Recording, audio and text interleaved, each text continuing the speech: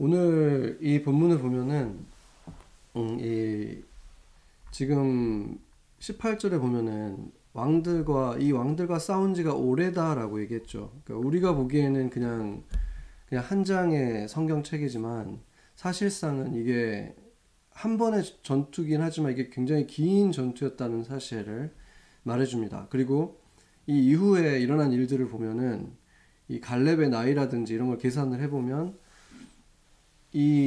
지금 이 전쟁이 지금 큰 전쟁으로는 마지막 전쟁이라고 그랬죠. 근데 이 전쟁이 끝났을 때가 거의 가나안 땅에 들어간 지 7년이 지난 후입니다. 그러니까 사실상 이 전까지의 전쟁들은 좀 급속하게 끝났다고 본다면 지금 이 전쟁은 조금 길게 이어졌다고 볼 수 있죠. 왜냐하면 워낙 많은 족속들이랑 지금 이 전쟁을 계속하는 거기 때문에 몇 년간 계속 이어졌다고 볼 수 있습니다. 그 우리가 지난주에 본 것처럼 이 이스라엘과 항상 하나님께서 함께 하시긴 했지만 전쟁에 어떤 식으로 도와주시는가는 계속해서 변화해 왔다고 했죠. 그래서 그 변화의 그 패턴이 뭐냐면 점점 더 하나님께서 그 혼자서 거의 다 하시고 그냥 우리가 그 이스라엘이 따라가는 식이었다면 처음에는 점점 함께 참여하는 식으로 갔고 지금 이 거의 7년 가까이 이어진 이 전쟁에서는 거의 하나님께서 그냥 이 사람들 안에 들어가셔서 그러니까 함께 전쟁을 치르는 거죠. 실제로 싸우는 것은 이 이스라엘 사람들이었습니다. 그들의 손과 발 그리고 칼끝이 이 적들을 섬멸하는데 하나님께서는 그들 안에 들어가셔서 그냥 그 따라가는 어떤 병졸로서 존재하는 게 아니라 하나 한 사람 한 사람들이 용사가 되어서 하나님을 믿는 신뢰함으로 이 적극적으로 아주 용감하게 싸우도록 하나님께서 인도하셨다는 것입니다. 그것이 이제 하나님께서 이스라엘을 향한 꿈이고 결국에는 인류를 향한 꿈이라는 거죠. 하나님이 우리 모두가 다 그 예수님을 닮아가서 한 사람 한 사람이 그렇게 살아가는 것을 보길 원하신다는 것입니다. 그렇지만 물론 이스라엘도 항상 그렇게 살지는 못했죠. 오늘 본문에서 이제 그들이 물리친 자들이 이 아낙 자손이라는 말을 하죠. 이 아낙 자손이라는 이 사람들이 여러 차례 등장을 했죠. 성경 속에서. 언제가 이제 가장 분명하게 이들이 누군지 나타나는 게 민수기 13장 33절인데 거기서 보면은 네피림의 후손이라고 말을 하죠. 네피림의 후손인 아낙 자손 이렇게 말을 합니다. 그러니까 그때가 모세가 이제 여호수아와 갈렙을 포함한 10명의 정탐꾼을 먼저 보냈죠. 그 광야에 있는 동안에. 근데 그때 그들이 이 가나안의 사람들을 보고 와서는 이렇게 얘기를 한 거예요. 그들이 네피림의 후손 아낙 자손이다.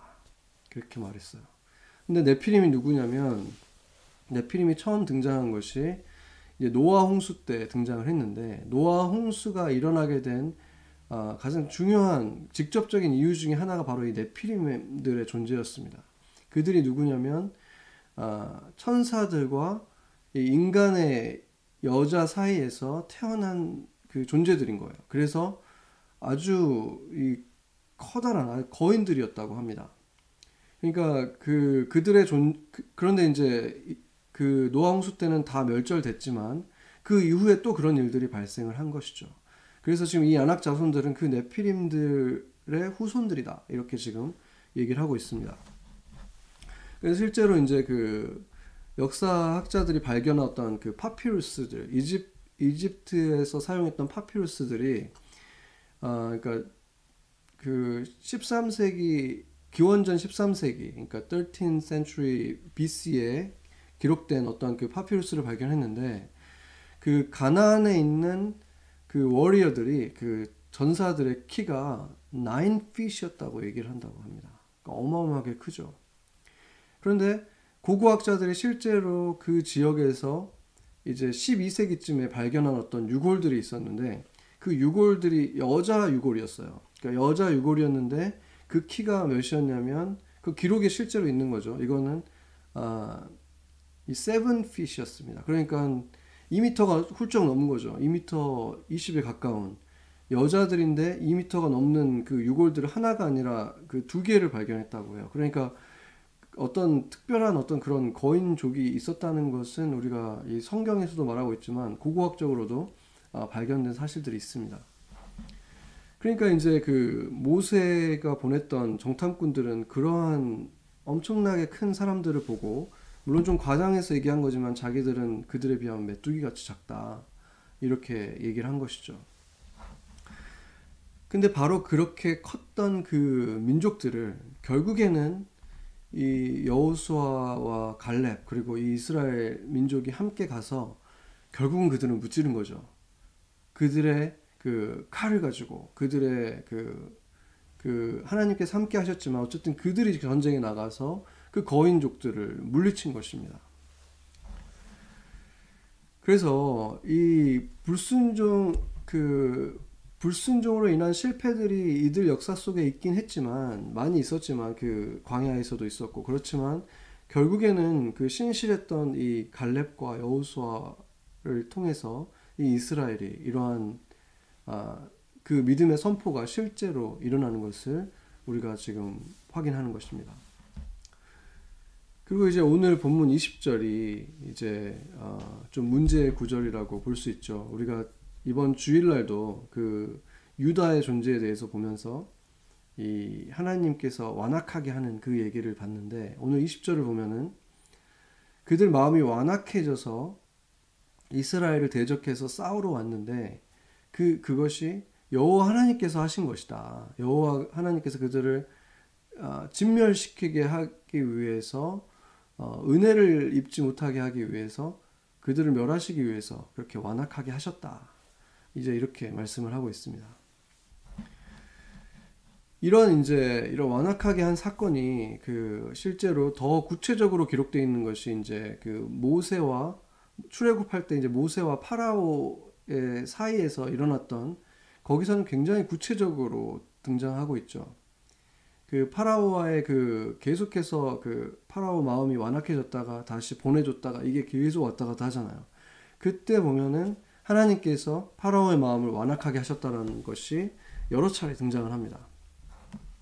그런데 거기를 우리가 자세히 들여다보면 하나님께서 완악하게 하셨다고 나올 때가 있고, 파라오 자체가 자기 마음을 완악하게 했다는 것이 이렇게 서로 번갈아가면서 등장을 해요.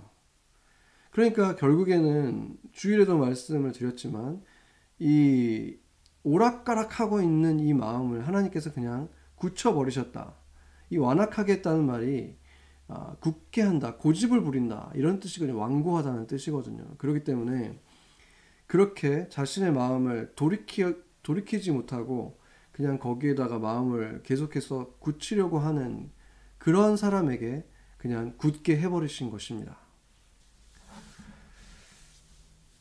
그래서 그 파라오가 완악한 마음을 가졌었기 때문에 하나님께서 그 마음을 그냥 그렇게 굳히셨다, 이렇게 볼 수 있다는 거죠. 우리가 창세기 15장 16절을 보면은 어떤 말이 나오냐면은 이제 이게 하나님과 아브라함이 서로 언약을 맺는 장면이었어요. 그런데 바로 그때 이 파라오가 그렇게 이스라엘 백성들을 노예 삼고 괴롭힐 것이라는 것에 대해서 이미 예언을 하고 있습니다. 400년간 이방인에 의해서 괴로움을 당할 것이고, 그리고 너네들이 4대 만에 이 땅으로 다시 돌아올 거다, 그렇게 말을 해요. 그런데 그것까지만 생각을 하면은 그러니까 결국에는 하나님께서 그걸 다 계획해 놓으신 거지, 그러니까 그렇게 당하도록 계획이 돼 있는 거다, 이렇게 생각할 수 있는데, 그 끝에 창세기 15장 16절 끝에 뭐라고 말씀하시냐면, 그 400년 동안 거기에 머무르고 4대가 지나야지만 이 땅으로 돌아오는 이유가 뭐냐면, 이는 아모리 족속의 죄악이 아직 가득 차지 아니했기 때문이다, 이렇게 말씀을 하는 거예요. 그러니까 이걸 보면, 그러니까 하나님께서 이거를 다 계획하신 대로 지금 시간이 딱딱 맞게 진행되고 있는 게 아니라, 하나님이 지금 아직 들여보내지 못하는 이유가, 이때가 돼야지만 들여보낼 수 있는 이유가 뭐냐면, 아직 아모리 족속의 죄악이 하나님께서 심판하실 정도까지 아직 이르지 않았다. 그 한계에 아직 도달하지 않았다라고 말씀하시는 거예요. 그러니까 이게 우리에게 말해주는 그 진리가 굉장히 큰데 뭐냐면 결국에는 아모리 족속이 아직 그 가능성이 있었던 그런 시대에 가서 심판하는 것은 하나님이 보시기에도 옳지 않다고 생각했고 그들이 정말로 최악의 상태가 돼서 더 이상 이제는 가능성이 없어졌을 때 이제 그 선조들은 어쨌든 지나갔고 지금 이 세대가 와서 이들이 이제 정말 그런 상태까지 갔을 때 인신 제사를 지내고 이 정도 상태까지 갔을 때 이제 하나님이 이 민족을 심판하기 위해서 그때 이 이스라엘 백성들을 데리고 와서 이들을 이제 심판하겠다는 거죠. 그런데 여기에서 보여주는 놀라운 게 뭐냐면 이스라엘 백성들이 그냥 그 심판하기 전에 그냥 쉬고 있었던 게 아니잖아요. 그날이 올 때까지 쉬고 있었던 게 아니라 그때까지 노예 생활을 하고 있었다는 거죠. 그리고 광야에 와서도 또 40년을 보내고 그러니까 이스라엘 백성들 하나님이 정말 사랑하는 이 백성들이 이들의 심판하러 가야 되는데 그 시간이 기다려진 이유가 이 아낙 자손이라고 하는 굉장히 어떻게 보면 존재 자체가 네피림의 후손들이라는 그런 족속들인데 그들도 아직까지 완전히 그 풀 메저까지 가지 않았을 때까지는 하나님이 그냥 그거를 기다리셨다는 거예요. 그때까지는 아직 하나님께서 심판 안 하시면서 그 이스라엘 백성들이 고통을 당하고 있지만 그냥 두셨다는 것입니다. 그렇기 때문에 여기서 분명히 보여주는 게 뭐냐면 하나님께서 모든 인생에 일어나는 것, 그 세상에 일어나는 모든 것들을 마치 정말 초마이크로 매니저처럼 하나하나 다 계획을 해놓으시고 하나님께서 하나하나 그걸 다 디테일을 결정을 하고 이루어 가신다라고 볼 수 있는 것이 아니라 조건을 그냥 걸어놓은 거잖아요. 이렇게 되면 이것이 일어난다. 그러니까 이게 뭐냐면 결국에는 인간들에게 자유가 주어져 있는데 그 자유로 인해서 계속해서 잘못된 선택들을 내리고 점점 자신의 민족을 엉망으로 만들고 다른 나라까지 이 세계를 엉망으로 점점 만들어가고 있을 때 하나님께서 어떤 특정한 사람이나 어떤 민족을 통해서 다시 올바른 궤도로 돌려놓으시고 있다. 이렇게 보는 것이 오히려 더 합당해 보인다는 것이죠. 그러니까 우리는 계속해서 뭔가를 이렇게 잘못된 길로 가게 해도 하나님은 그 순간순간에 들어오셔서 그 인류 역사 속에서 하나님이 들어오셔서 그 궤도를 다시 돌려놓으시고 고치시고 하신다는 것이죠. 그게 우리 그 성경에서 보여주는 역사하고도 일치합니다. 우리가 그 하나님께서 어떻게 우리 인생에 역사하시는가를 보기 위해서 우리가 예를 들여서 들여다 볼 때 정말 도움이 되는 한 사람이 있는데 바로 다윗입니다. 다윗은 하나님께서 자신의 마음에 합한 자라고 했어요. 그러니까 하나님의 마음을 이해하고 그 뜻대로 살아갔던 사람이라는 거죠. 그렇기 때문에 그 사람의 인생을 우리가 들여다보면 하나님이 어떻게 인생에 역사하는지가 드러난다는 것입니다. 그 사도행전 13장 22절을 보면 이렇게 말을 하거든요. 다윗을 왕을 세우시면서 이렇게 말씀하셨어요. 내가 이새의 아들 다윗을 만나니 내 마음에 합한 자다. 내 마음에 맞는 자다. 그렇기 때문에 내가 이 사람을 통해서 내 뜻을 다 이룰 것이다. 이렇게 말씀하셨습니다. 그러니까 이 사람은 하나님의 마음을 품고 있었기 때문에 하나님의 뜻을 다 이루어주는 그런 굉장히 성공적인 의로운 인생을 살았다고 지금 성경이 보장을 해준 거죠. 그런데 우리가 정말 잘 아는 사건이 있잖아요. 이 밧세바 사건이 있습니다. 이 밧세바 사건을 과연 그렇다면 어떻게 우리가 봐야 할 것인가? 그것이 그러면은 하나님의 계획이고 하나님의 뜻이었던 것인가? 한번 생각을 해보죠. 여러분 대부분 다 아시겠지만 어떤 일이었냐면 다윗이 이제 왕이었을 때 어느 날 이제 이렇게 한 여인을 발견을 했는데 완전히 이렇게 반한 거죠. 알고 보니까 자신의 휘하에 있는 어떤 장군 우리아라고 하는 그 장군의 아내였는데, 우리아는 그때 마침에 그 전쟁터에 나가 있었어요. 그런데 이 유혹을 이제 이 다윗이 이기지 못하고 사람을 보내서 그 여인을 궁으로 데려와서 같이 하룻밤을 보내게 됩니다. 그리고 나서 이제 돌려보냈는데 문제가 생겼죠. 그 밧세바가 임신을 한 거예요. 그래서 그 사실을 이제 밧세바가 이제 두려움 속에서 알렸겠죠. 이 다윗에게 알렸다고 했습니다. 성경에 보면. 근데 그것을 들은 다윗이 이제 당황을 하죠. 이제 완전 범죄가 될 수 없다는 사실을 깨달은 거죠. 그래서 이제 전쟁에서 돌아온 우리아를 불러가지고 이제 빨리 너가 이제 집으로 돌아가서 목욕을 하고 빨리 쉬어라, 이렇게 얘기를 해요. 왜 그랬겠습니까? 그 우리아의 아이로 그냥 만들어 버리려고 한 거예요. 계략을 세운 거죠. 그런데 이 우리아가 지금 아직 쉬지 못하고 이 남아있는 이 우리 동료들이 있기 때문에 저희가 혼자 들어가서 쉴 수 없습니다 하면서 다윗의 말을 듣지 않고 그냥 그 궁에서 그냥 잠을 잔 거예요. 다른 군인들이랑. 다음날 이제 그것을 알고 나서 다윗이 이제 빨리 돌아가라고, 이제 빨리 알았으니까 이제 지금이라도 빨리 돌아가라 그랬는데 우리아가 또 안 돌아가요. 그래서 그 궁에서 또 다시 거기서 잡니다. 이제 그 다윗이 이제 더 마음이 급해진 거죠. 그래서 다윗이 어떻게 하냐면 아주 악한 명령을 요압에게, 자신의 이제 그 군대 장관 요압에게 명령을 내려서 우리가 전쟁하는 곳 중에서 가장 위험한 곳에 선봉으로 우리아를 보낸 다음에 우리아가 거기로 도착하면 너네들이 뒤로 빠져라. 그래서 우리아가 거기서 전사하게 하라고 명령을 내립니다. 정말 잔인하죠. 그리고 실제로 요압이 그렇게 했습니다. 그래서 우리아는 죽임을 당하고 이제 다윗은 이제 합법적으로 이제 과부가 된 그 밧세바를 취하죠. 아내로 거둬들입니다. 그러니까 이 얘기를 들으면 정말 이렇게 부글부글 끓을 일이 아닙니까? 어떻게 이렇게 그냥 나쁜 짓을 한번 하고 만 게 아니라 속여서 우리아를 아이로 만들어 버리려는 계략을 세웠다가 그게 실패하니까 우리아를 죽여버렸죠. 일부러 자신에게 그렇게 충성스러웠던 자신의 부하를 그렇게 죽게 합니다. 자신의 수치를 가리기 위해서 한 짓이었죠.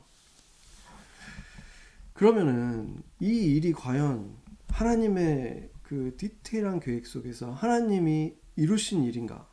다윗은 그냥 하나님의 계획 속에서 퍼펫처럼 그냥 한 일인가? 그렇다면 다윗은 죄가 없죠. 그런데 이것은 분명히 하나님의 계획이 아니었습니다. 왜냐하면 하나님께서 이 일이 있고 나서 나단이라고 하는 선지자를 보내서 굉장히 심하게 꾸짖습니다. 사무엘하 12장에 보면, 여러분이 읽어보면 긴 본문이라서 제가 다 읽지는 못하겠지만 이렇게 말씀하시죠. 12장 10절을 보면은 하나님께서 이걸 2번이나 반복해서 말씀하시는데, 이제 내가 나를 업신여기고 햇사람 우리아의 아내를 빼앗아 내 아내로 삼았은즉 칼이 내 집에서 영원토록 떠나가지 아니하리라 하셨고, 하나님께서 그렇게 사랑하시고 자랑스럽게 여겼던 다윗에게 맹렬한 지금 분노를 표현하시고 있는 거죠. 이것은 그냥 넘어갈 수 없는 일이다. 결코 그냥 넘어가지 않을 것이다. 이렇게 엄청난 경고를 하시고 사실상 이것에 대한 대가를 다윗이 아주 무섭게 치르게 되죠. 이게 만약에 하나님이 계획하시고 결국에는 하나님 뜻대로 이게 다 이루어진 것이라면, 하나님이 지금 다윗을 그렇게 궁지에 몰아놓고 하나님이 지금 그를 꾸짖는 게 되는 거잖아요. 만약에 정말 그렇다고 우리가 얘기를 한다면 그것만큼 하나님에게 모독이 될 수 있는 일이 어디 있겠습니까? 여기서 우리가 분명하게 깨달을 수 있는 몇 가지 사실이 있습니다. 분명히 하나님께서는 다윗이 범죄를 저지르는 그 동안에도 그가 원하는 대로 행동할 수 있는 자유를 허락하셨다는 것입니다. 그렇기 때문에 그 모든 책임은 다윗에게 있었던 것이죠. 그랬기 때문에 그 책임에 대한 대가도 다윗이 치르게 한 것입니다. 그렇다면 하나님께서 다윗을 통해서 내 뜻을 다 이룰 것이다 이렇게 말씀하신 것은 도대체 어떤 의미입니까? 그러한 범죄, 정말 어떻게 보면 가장 악한 범죄 중에 하나라고 할 수 있겠죠. 그런 범죄를 저질렀음에도 불구하고 하나님께서 다윗을 통해서 이루려고 했던 어떤 일들은 하나님께서 다 이루셨다는 말인 것입니다.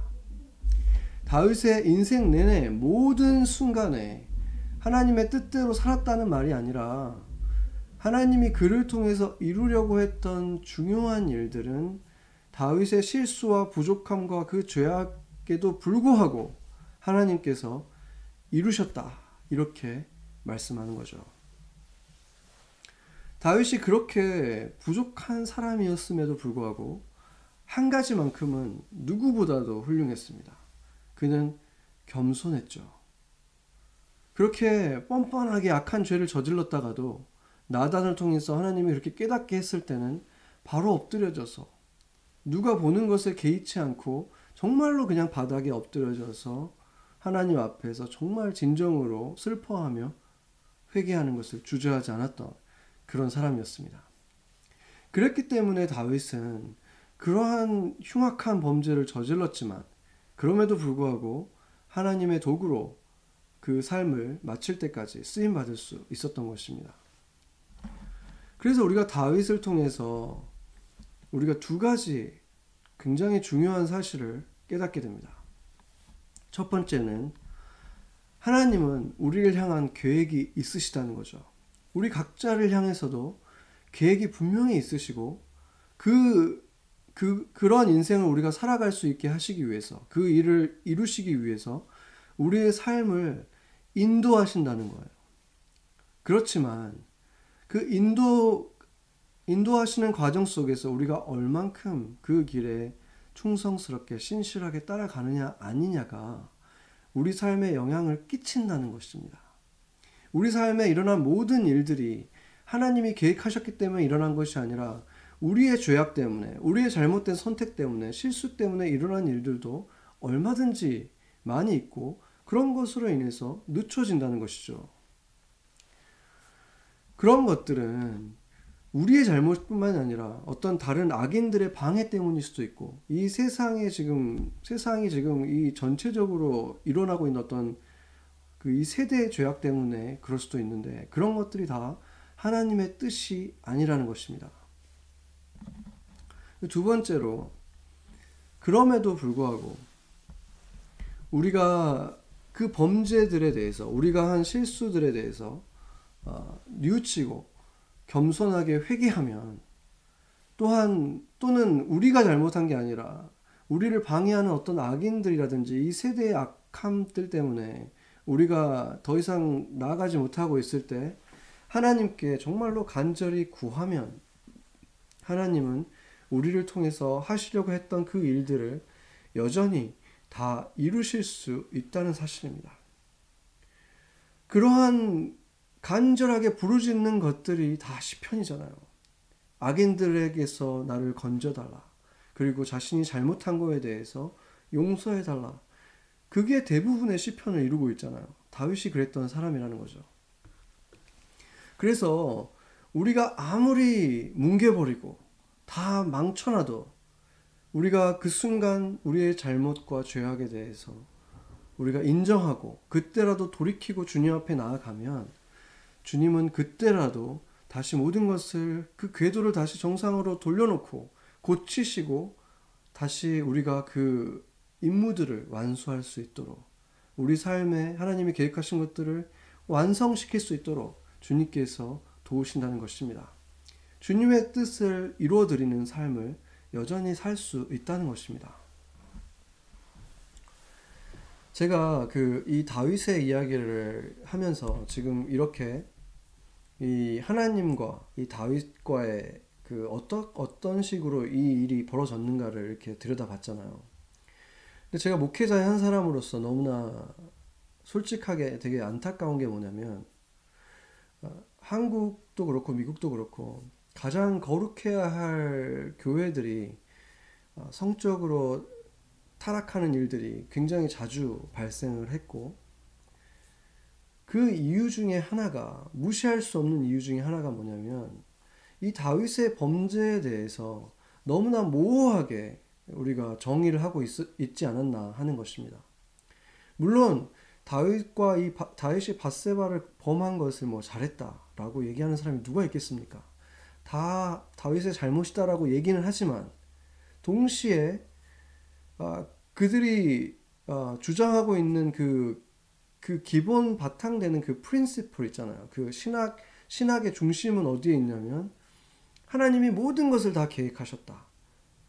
그때 보기에는 아닌 것 같지만 결국에는 그것도 하나님이 계획한 대로 된 것이다. 이렇게 그런 신학적인 관점을 가지고 있기 때문에, 그것과 함께 이 다윗의 이야기를 두 개를 이렇게 합치면은 모호해진다는 거예요. 이 다윗의 범죄가 정말로 다윗이 범죄한 것인가, 아니면 결국엔 그것도 하나님의 계획 속에 있던 것인가, 이것에 대해서 모호하게 남겨놨기 때문에 이 사람들은 이렇게 악한 짓을 할 수 있다, 이거에 대해서 굉장히 오픈되어 있다는 것을, 죄에 대해서 생각할 때도 그것에 대해서 정말 마음을 찢으면서 고통하는 것이 아니라, 그 순간적으로는 그렇게 느낄지 몰라도 결국에는 하나님의 뜻이었지, 이렇게 모호하게 넘어가게 되는 일들이 빈번하게 일어나 왔다는 것입니다.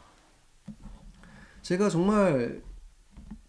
거의 정말 이렇게 마음이 아플 정도로 들었던 몇 개의 설교들이 있었는데, 그런 말씀들을 하시더라고요. 하나님보다 거룩해지려고 하지 마라, 이런 말씀을 하시는 분들을 봤어요. 정말 충격적인 거죠. 어떻게 인간이 하나님보다 거룩해집니까? 아무리 우리가 거룩해지려고 거룩한 척을 하려고 해도 어떻게 우리가 그럴 수 있겠습니까?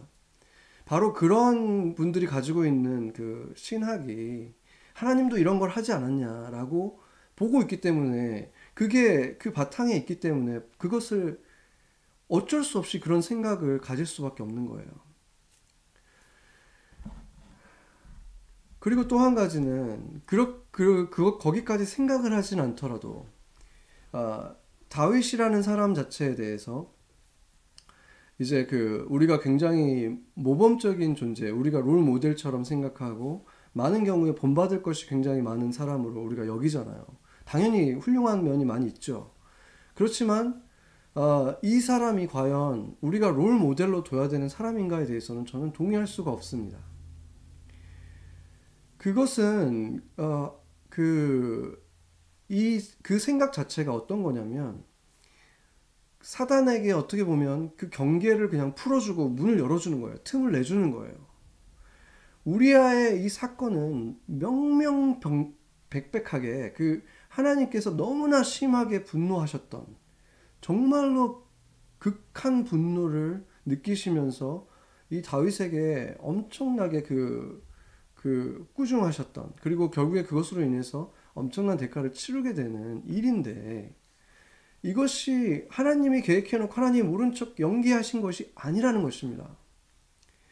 그런데 그런 식의 생각이, 하나님은 위선자다라고 말을 하는 사람은 없겠지만, 그런 식의 신학을 가지고 그들이 신앙생활을 하고 있다면 자신들도 점점 그렇게 닮아갈 수밖에 없겠죠.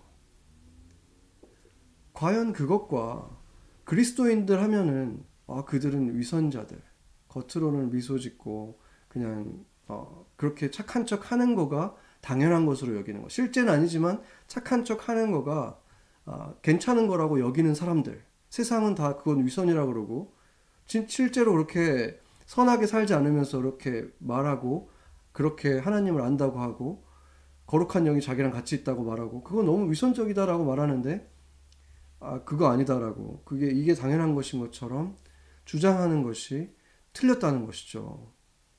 그런데 그렇게 주장하게 된 데에는 그들이 생각하는 하나님이 그런 분이기 때문이 아닌 것인가 그런 의심이 든다는 것입니다. 다윗이 아무리 훌륭한 사람이었다고 해도 그가 그 성령의 영감을 받아서 그렇게 아름답고 놀라운 시편들을 기록했고 노래했었지만 그는 결코 우리의 롤 모델이 될 수는 없는 것입니다. 성경의 다른 인물들과 마찬가지로 우리가 그에게도 중요한 본받을 점들이 있다고 했죠. 그렇지만 그는 아직까지 구약의 인물이에요. 예수님에 대해서 어느 정도 어떤 그 희미한 그림자 같은 것은 알고 있지만 우리처럼 온전하게 예수님을 보지 못하고 신약 성경에서처럼 하나님이 누구인지 분명하게 나타난 것을 보지 못했다는 것이죠. 가장 큰 차이는 우리는 그 하나님이 우리 안에 들어오셔서 우리와 함께 24시간 살아가시잖아요. 우리는 완전히 하나님과 동행할 수 있는 존재라는 거예요. 다윗처럼 제사장도 필요하고 다윗처럼 선지자도 와서 말해줘야 되고 이런 게 아니라 우리는 우리 스스로가 다 그 하나님을 우리 안에 모시고 있는 사람들이기 때문에 우리는 제사장과 선지자가 없이도 우리 마음이 하나님 앞에서 올바르게 서 있고 주님께 귀를 기울이면 하나님의 뜻을 분별할 수 있다는 것입니다. 주님의 음성을 들을 수 있는 존재라는 거예요. 그렇기 때문에 차원이 다른 거죠.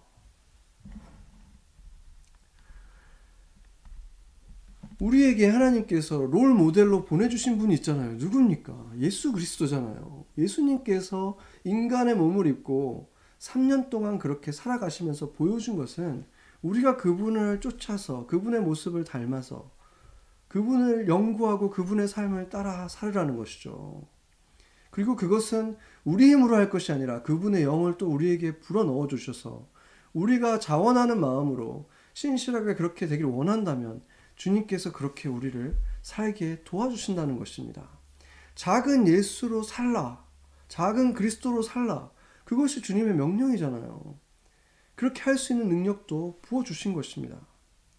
그런데 우리가 구약의 인물들을 보면서 내가 저 사람처럼 한번 해봐야지라고 한다면은 그런 것과 마찬가지예요. 우리가 100점을 목표로 살면 그래도 한 80점이라도 맞고 70점이라도 맞을 수 있는데 50점을 목표로 삼고 우리가 저렇게 살아야 되겠다 하면 어떻게 되겠습니까? 그러면 40점, 30점을 맞게 되는 거죠. 우리에게 보내주신 완벽한 본이 있기 때문에 우리는 그분을 롤 모델로 삼고 살아가는 사람들이 되어야 하는 것입니다. 우리는 매일 수많은 선택들을 내리고 그리고 그것의 책임은 우리에게 있습니다. 당연히 많은 실수들을 우리는 저지를 수 있지만 우리가 선한 마음을 가지고 선한 동기를 가지고 하려고 한 그런 실수들 이런 것들을 우리가 다 엎질러진 물을 다 주워 담을 수는 없지만 그때라도 우리가 주님께 도와달라고 구하면 합력해서 선을 이루시는 하나님에 대해서 깨달았던 이 사도 바울처럼 우리의 실수 그리고 세상의 악한 일들까지도 하나님께서 결국에는 뜻하신 길로 인도할 수 있도록 이끌어질 수 있도록 다시 그 궤도를 수정하는 일, 고치실 수 있는 일은 주님께서 넉넉히 하실 수 있다는 것입니다.